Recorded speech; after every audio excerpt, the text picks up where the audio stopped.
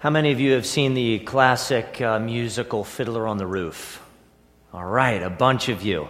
Well, if you haven't seen it, we own it. You can borrow it if you'd like to see it. But who could forget Tevye's iconic solo in the barn with the dust and the corn flying?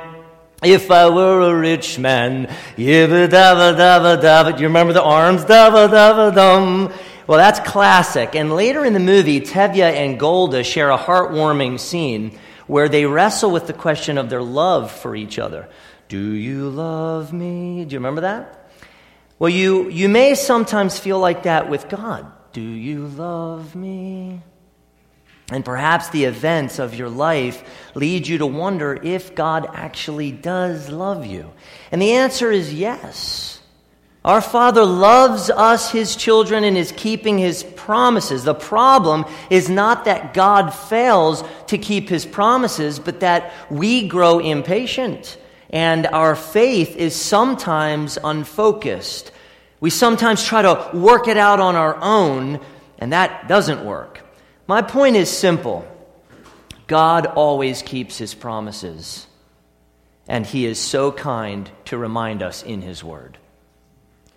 Years passed after God firmly established His covenant with Abram.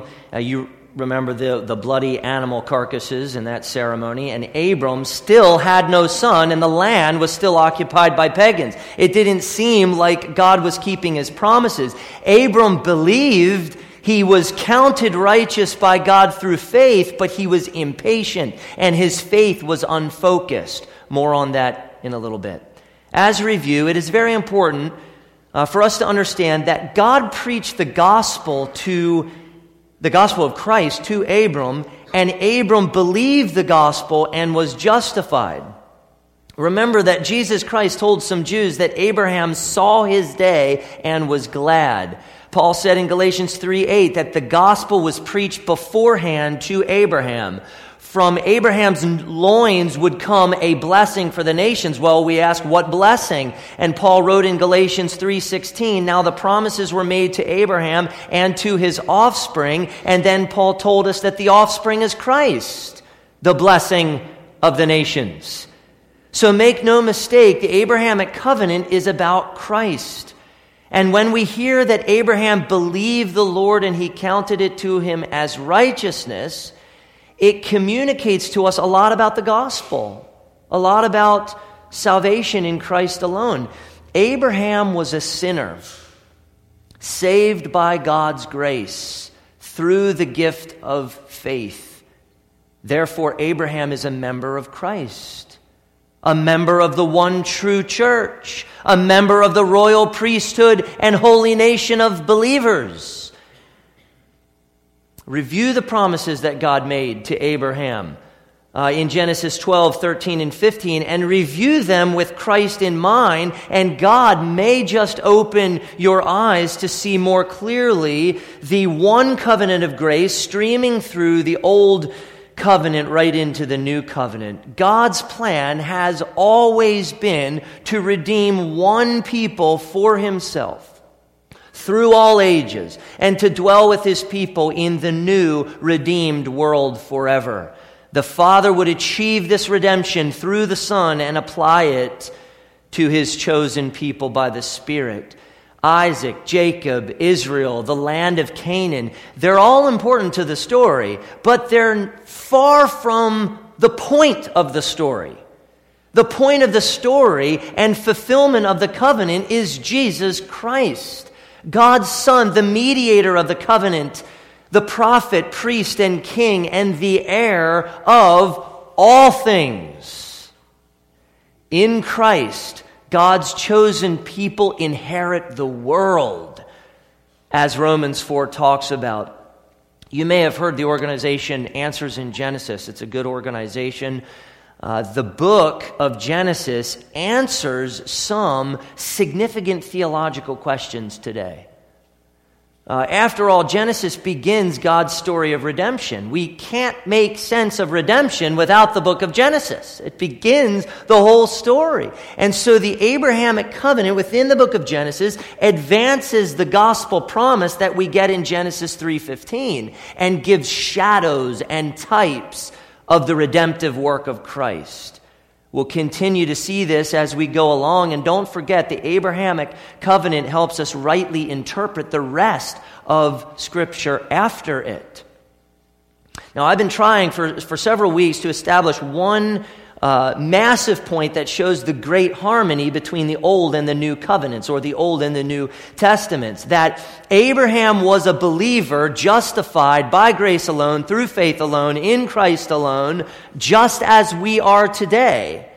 Except he was justified under the Old covenant before Christ, and we are justified under the New covenant after Christ. Same covenant of grace, one, but different administrations, different time periods. If you believe that, what I've been trying to communicate, some important distinctives of Reformed theology should fall into place for you.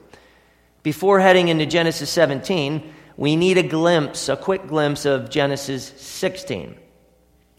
Genesis 16 was a low spiritual point for Abram. Years had passed and he had no offspring. God, his promise stood, yet Abraham was impatient and his faith was unfocused. In the pain of barrenness, Sarai devised her own plan. What if Abram, my husband now, took my servant Hagar as a second wife? I could have children through her. My mind goes, how desperate does a woman have to be to want her husband to have a child with another man? Really?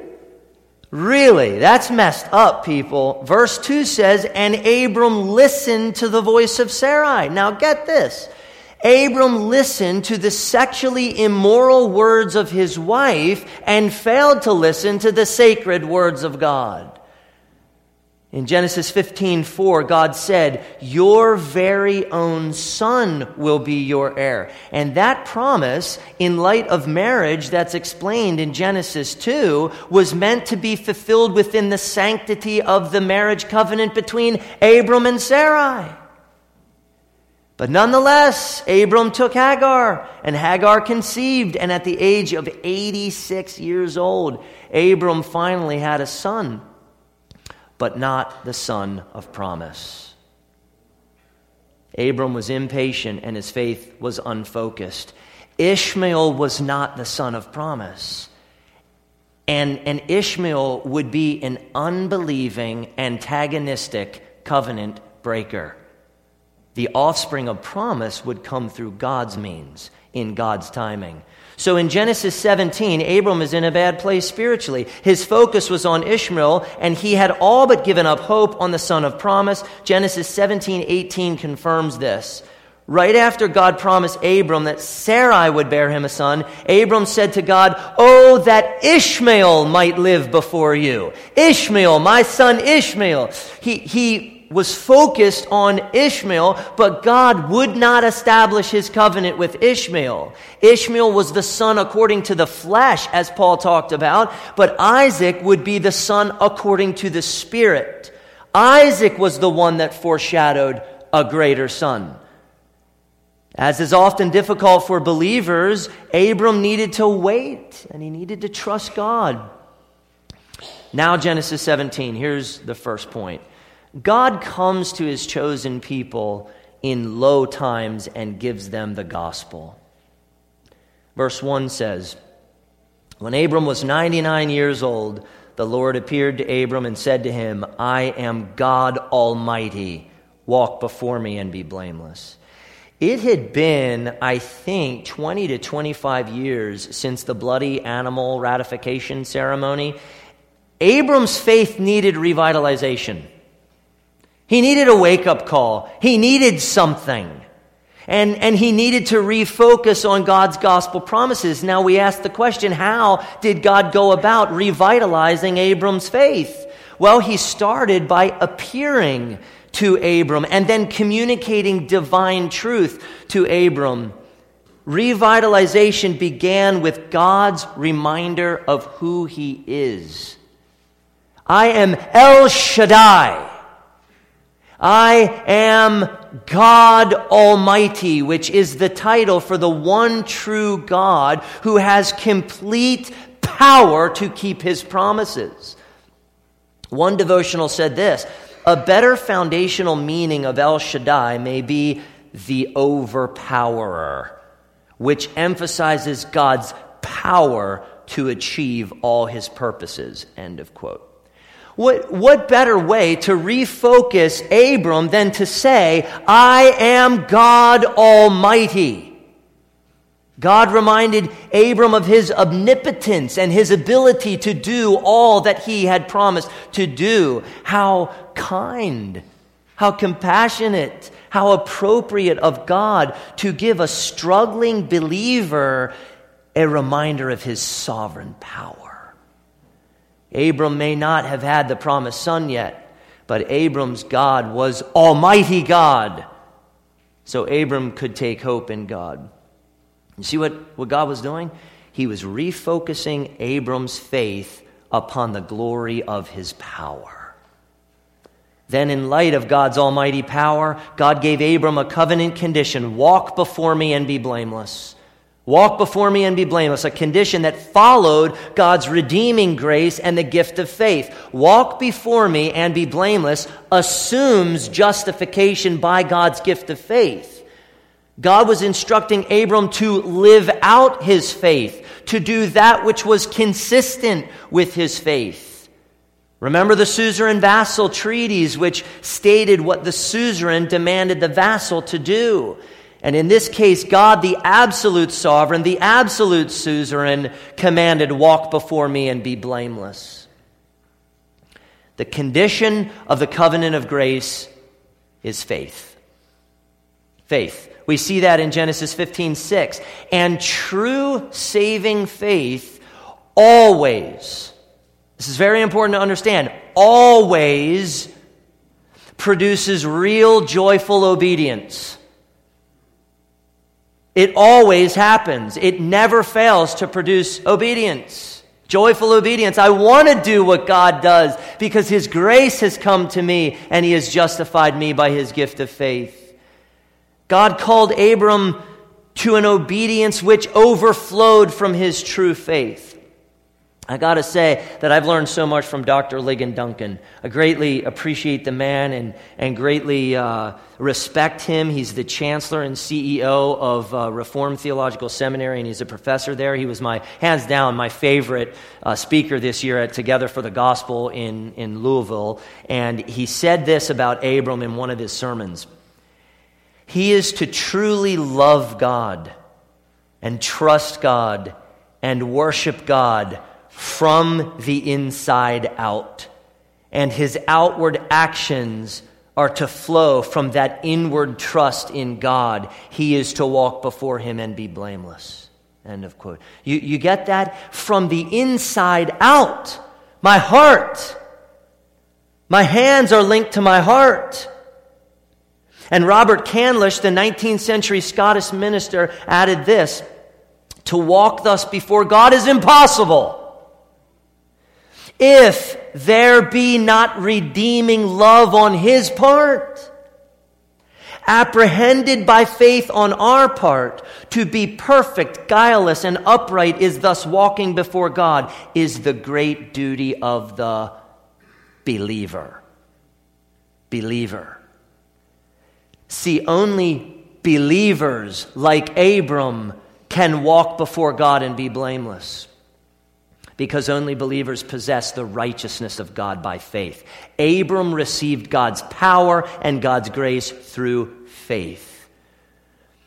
When you're spiritually low, when life looks grim, when you're impatient and your faith is scattered and unfocused, when you're wondering, does he love me? What could strengthen you more than God coming to you and through his word lovingly reminding you of who he is? Your God is Almighty God. He will keep all His promises by His power. Now to Him who is able to do more abundantly than all that we ask or think, according to what? The power at work in us. Ephesians 3:20. What a promise. What a promise from our Almighty God. And this leads to the second point. God kindly reminds His chosen people of His gospel covenant promises. Listen again to what God said to Abram in verses 1 through 7. When Abram was 99 years old, the Lord appeared to Abram and said to him, I am God Almighty. Walk before me and be blameless, that I may make my covenant between me and you and may multiply you greatly. Then Abram fell on his face, and God said to him, Behold, my covenant is with you, and you shall be the father of a multitude of nations. No longer shall your name be called Abram, but your name shall be Abraham, for I have made you the father of a multitude of nations. I will make you exceedingly fruitful, and I will make you into nations, and kings shall come from you. And I will establish my covenant between me and you and your offspring after you throughout their generations for an everlasting covenant to be God to you and to your offspring after you. What was God doing for Abram? He was reminding him of His covenant, confirming His covenant, and even more, revealing more about His covenant. God was not making at this moment a new covenant with Abram. He was firming up the covenant that He had already made and ratified years before. We could say that God was establishing or making firm or making strong His covenant with Abram. In verse 2, God once again promised to multiply Abram greatly. Now, we've heard that language before in God promising Abraham. How did Abram respond? He fell on his face in humility, awe, and adoration. God's presence commands humility, awe, and adoration. When God comes to you, and when He reminds you through the preached word that you are in covenant with Him because of His sovereign grace, worship is the only fitting response. Now consider verse 4 carefully. And the ESV, it doesn't capture this, but the Holman Christian Standard Bible translates verse 4, as for me. Verse 4. And then down in verse 9, God says, as for you. Do you understand what's happening there? As for me, as for you. In verses 4 through 8, God laid out what He was doing. And then in verses 9 through 14, God laid out what Abram was to do in response to what God was doing. Sounds like a suzerain vassal treaty. So verses 4 through 8 is what God does for Abram, and verses 9 through 14, which we'll get into next week, that explains the conditions that Abram needed to do. Now, as you look at verses 4 through 8, notice that God reviewed the covenant, confirmed it, and added some new information. The promises of verses 4 through 8 should sound very familiar to you because that's what we've been in for a while now. It's just kind of a review type of thing. So let's go through the promises. Number 1, in verse 2, God said, that I may make my covenant between me and you and may multiply you greatly. God was reviewing at that point of what He had already set up. Number 2, in verse 4, God added, behold, or you could say, as for me, my covenant is with you, and you shall be the father of a multitude of nations. Not only would Abram have a son by Sarai, not only would God make Abram a great nation, but God would make Abram the father of many nations. The Midianites, Ishmaelites, Edomites, and Israelites were all descended from Abram. God graciously gave him a constant reminder of this promise by changing his name. Abram means exalted father, and Abraham means father of a multitude. For years, probably seemed like a super long time to Abram, he was called exalted father while having no children. You sense that tension? Now he'd be called a father of a multitude while having only one son and not the son of promise. What irony is going on here?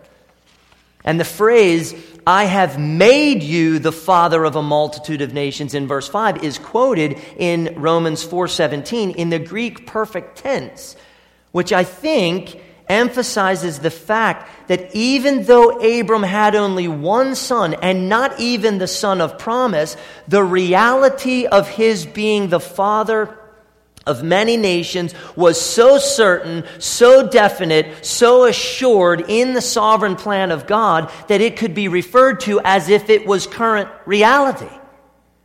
The promise is so connected to the reality that Scripture speaks of it as completed before it was completed. What is time when God's promises are certain? See, Romans 4 explains who the multitude of nations really are. Jews and Gentiles alike, people from every tribe, tongue, and nation who trust in Christ. This is about Christ. Number 3, verse 6, God again promised to make Abram exceedingly fruitful, promised to make him into nations, and added, "And kings shall come from you." Abrahamic kings would rise from the Midianites and Ishmaelites and Edomites and Israelites.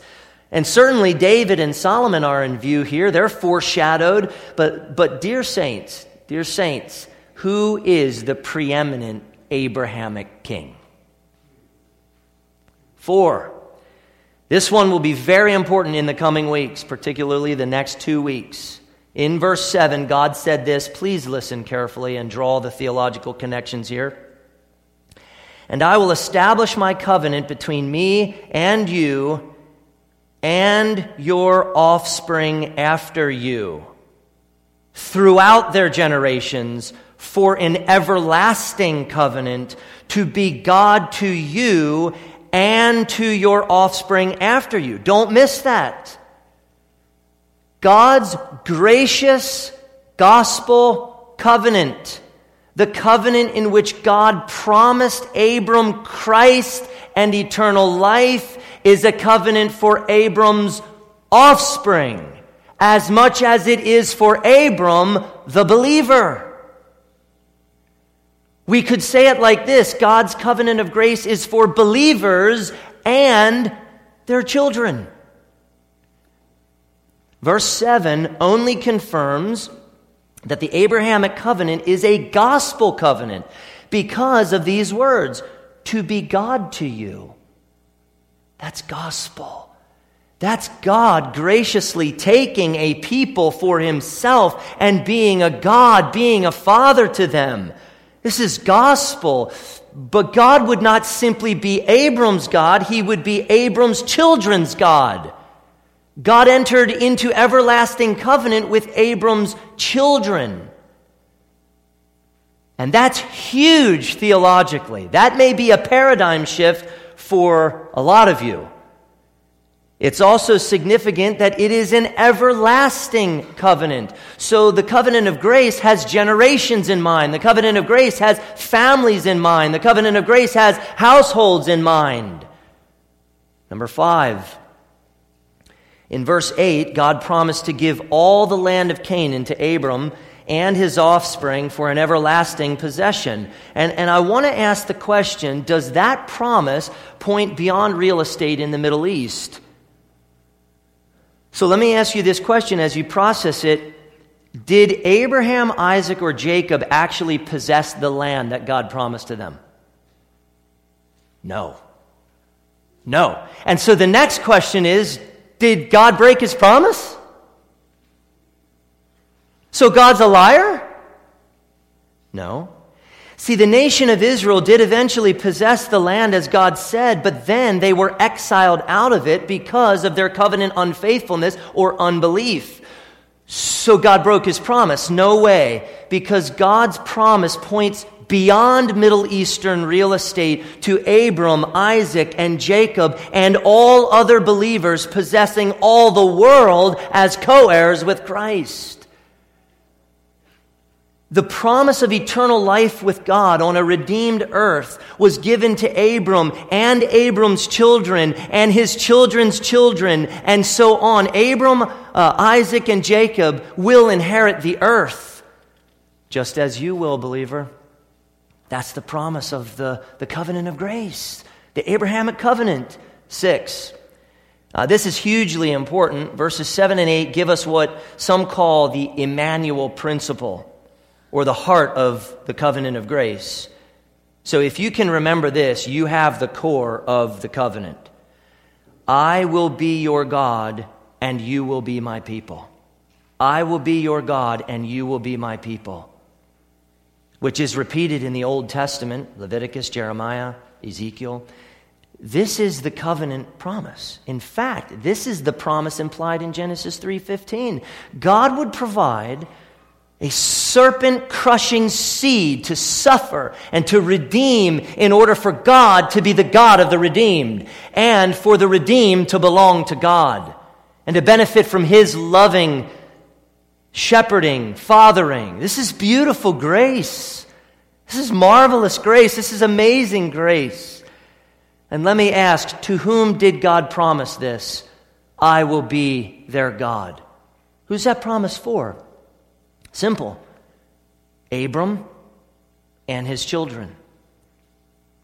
Did God's gracious and gospel covenant guarantee that Abram's descendants would be saved and receive all the blessings of the covenant of grace? Did it guarantee that? And the answer is no. The gracious covenant promised redemption in Christ only if the covenant condition of faith was met.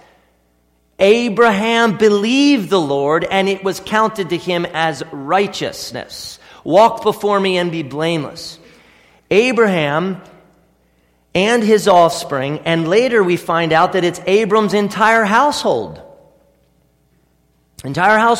were brought into the gracious covenant with Abraham. Were also given the gospel promises, but they would only receive the blessings of God's covenant as Abraham did, if they met the condition of faith along with Abraham.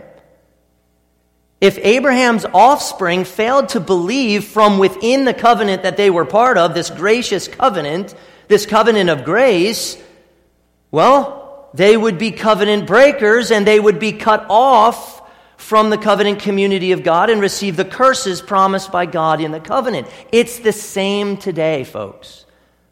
The same today. Abraham's offspring were not all believers. So how can we make sense of the phrase, Jacob I loved and Esau I hated? Well, it makes sense because though Esau was an offspring of Abraham, a child of the covenant, he was cut off from the electing covenant love and blessing of God because of both election and, this is very important, his unbelief. His unbelief. Let's drive this home now. You may have or have had the most wonderful Christian parents. You may be a long-term member of Jerusalem Church. You may regularly receive God's ordinary means of grace, the word, sacraments, and prayer. But unless you trust Christ and walk before God in Spirit-empowered holiness, you are a covenant breaker and will receive the curses of the covenant. Don't ever expect to be blessed by God without faith in Christ. You will not be blessed without Christ. You will perish without Christ. But when you trust Christ, brothers and sisters, in that great union with our Savior, God sustains your faith, God grows your faith, and grants you all the blessings of the covenant through your covenant-keeping Savior and Lord and treasure Jesus, who shares it all with you.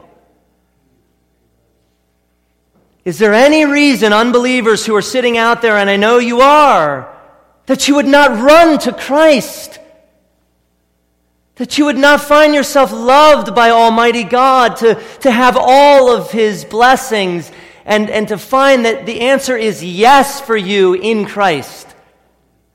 Come to Christ. Flee to Christ. I don't care how long you've been here. I don't care how old you are or what your spiritual past has been. Flee to Christ, because if you don't know Him, if you are not united to Him, if you don't trust in Him, none of the blessings of the covenant will be yours and all of the curses will be yours.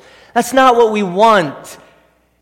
We want you to know Him and to cherish Him and to be blessed in and by Him. Flee to Christ. He's willing to share. This leads to my third point.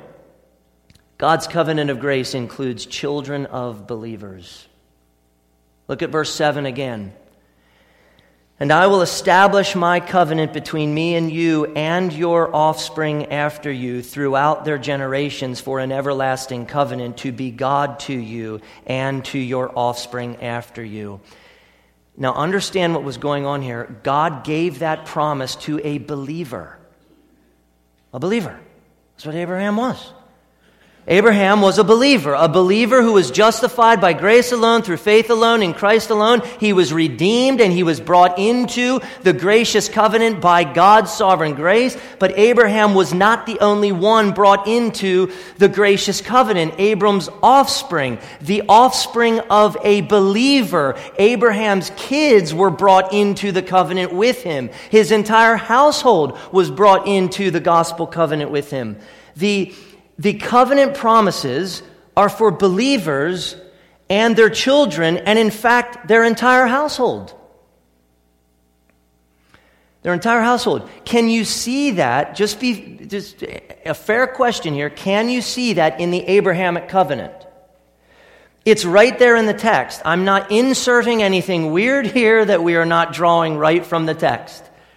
And this has massive implications for the new covenant, which is the same covenant of grace, simply at a different time. Now, the Abrahamic covenant, as I have shown, or at least really tried hard to show in this series, is gospel. It's about Christ, and it's about heaven. And God gave that promise to believers, and right here we see it. He gave it to believers and their children. The promise is for the children as well. We see that play out in the rest of the Old Testament through tons of years of church history, or the Old Covenant, we could say. And we see it carry right into the New Testament. And just to give you a little taste here of Acts 2, we see this exact same thing taught by the Apostle Peter in the New Covenant. When God says, I will be your God, and you will be my people, it was not simply for Abraham, Isaac, and Jacob who believed, but it was for all their offspring as well, and I'm referring to physical offspring of all believers under the Old Covenant. God's gospel promises, which are fulfilled in the person and work of Jesus Christ, are for believers and their children in the Old Covenant, and as we'll see later, in the New Covenant as well. What we find as the Abrahamic narrative continues from this point is that Abraham's offspring and household were part of the covenant. It's huge. It's obvious in the text. And yet not all his offspring and his household were saved, because not all of his offspring believed. A lot of his offspring were covenant breakers and not covenant keepers. And this is crucial biblical theological point, this point that I'm making for the coming weeks. So if you haven't tracked with me up until this point, the next 2 weeks are going to be very difficult for you. But if you're tracking, and if you're seeing where the trajectory of this is going, it's going to get interesting next week and in the following week. We're going to have some good dialogue, because I know there's a divide in the congregation over this issue, and so we're going to get there next week. But here's how I'd like to wrap this week up. God's covenant of grace has always been about Christ, believers from all nations, and their inheritance of all the world. Listen to verse 8 again. And I will give to you and to your offspring after you the land of your sojournings, all the land of Canaan, for an everlasting possession, and I will be their God. Is verse 8 really all about the nation of Israel and a small strip of land in the Middle East? And that's a good question to wrestle with, and different Christians are going to land in different places. But God was promising Abraham and his offspring much more than blessings in this life. He was promising them Christ and a redeemed world where God would live with them forever. Calvin rightly said this: in this single word, we are plainly taught that this was a spiritual covenant, not confirmed in reference to the present life only, but one from which Abraham might conceive the hope of eternal salvation, so that being raised even to heaven, he might lay hold of solid and perfect bliss. End of quote.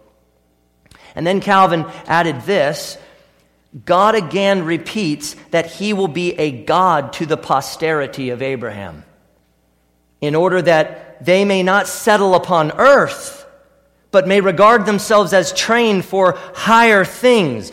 God, through the covenant, is pushing us higher than this earth, higher than this land. He's getting us to look at something much more than a strip of real estate in the Middle East. Abraham, Isaac, and Jacob never received the land promised to them. Not in this life. But in eternity, get this, they'll enjoy the whole world given to them. Redeemed by Christ, a redeemed world, that was promised to them. In Christ, the whole world is promised, received, and enjoyed forever. Now, is this scriptural? This is the point of Hebrews 11, 13 through 16, which says this. Listen closely. Right after talking about Abraham and his offspring. These all died in faith, not having received the things promised. And that should, right there at that moment, if we pause, you should think, not having received this, so is God a liar? Why didn't they receive what was promised? What's going on there? What does that mean? Well, he continues, but having seen them and greeted them from afar, and having acknowledged that they were strangers and exiles on the earth. For people who speak thus make it clear that they are seeking a homeland. If they had been thinking of that land from which they had gone out, they would have had opportunity to return. But as it is, they desire a better country. I love that language. A better country. That is a heavenly one. Therefore, God is not ashamed to be called their God, for he has prepared for them a city. This is just dripping with covenantal language. It was always pointing about the celestial city and inheritance that they have in Christ. Beloved saints, dear ones, and even if you sense a tension inside of you, I'm working on being a more gentle man. Because I get real dogmatic up here. And I love you guys so much. And I know I'm a belligerent fool sometimes. And so I want to be so gentle because I know at this point we have disagreement here. Okay? So all I want to do is just humbly present to you some arguments of how I see it as what God is actually saying in these texts. So that maybe, just maybe, the Holy Spirit will unite us around some things that we find very precious here as a Reformed church. Beloved saints, God's covenant of grace has always been about Christ and the promise of eternal life in him, a promise of a redeemed eternal world. And as we see from Abraham on, this gospel promise is for believers. And you know what? It's for believers and their children. And it's for all those who are far off. It is for the nations of the world. Lakin Duncan said it so well. He preached this in a sermon that I listened to and was helped by. Just listen, it's a long paragraph, but I think you'll like what he's saying. Hopefully, you agree with it. One last question that Paul answers from Genesis 17, and if you'll look back to Romans 4, verse 13, you'll see the answer to it. What is the land? What is the land that is promised to Abram? Abram never possessed himself anything but his burial plot in the land of Canaan. Did God forfeit his promise to Abraham? Israel was lost to the Babylonians. Did God forfeit his promise to Abraham?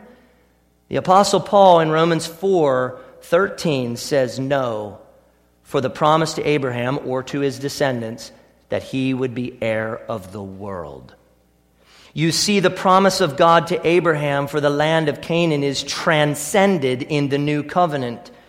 That is hinted at when the land is lost in the exile. And the prophets then begin to think, what is God exactly going to do in the new covenant? And Paul answers, the promise is the world, the new heavens and the new earth. The humble shall inherit the world literally. All those who trust in the God of Abram will become the possessors of the new heaven and the new earth in Christ. That last line is vital.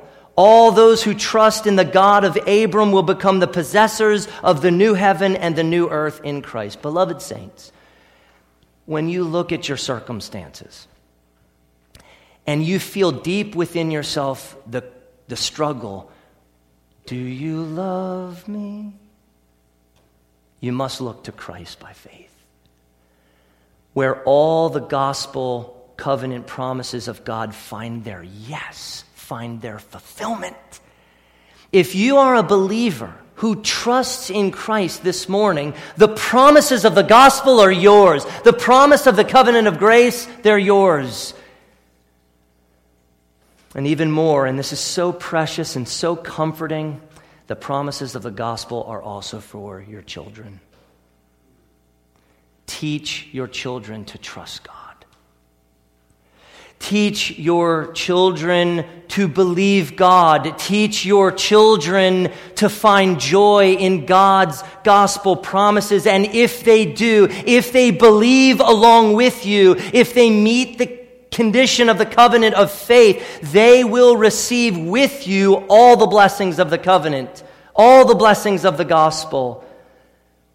So children with believing parents, children of believing parents, teenagers of believing parents, adults who grew up in Christian homes, please listen.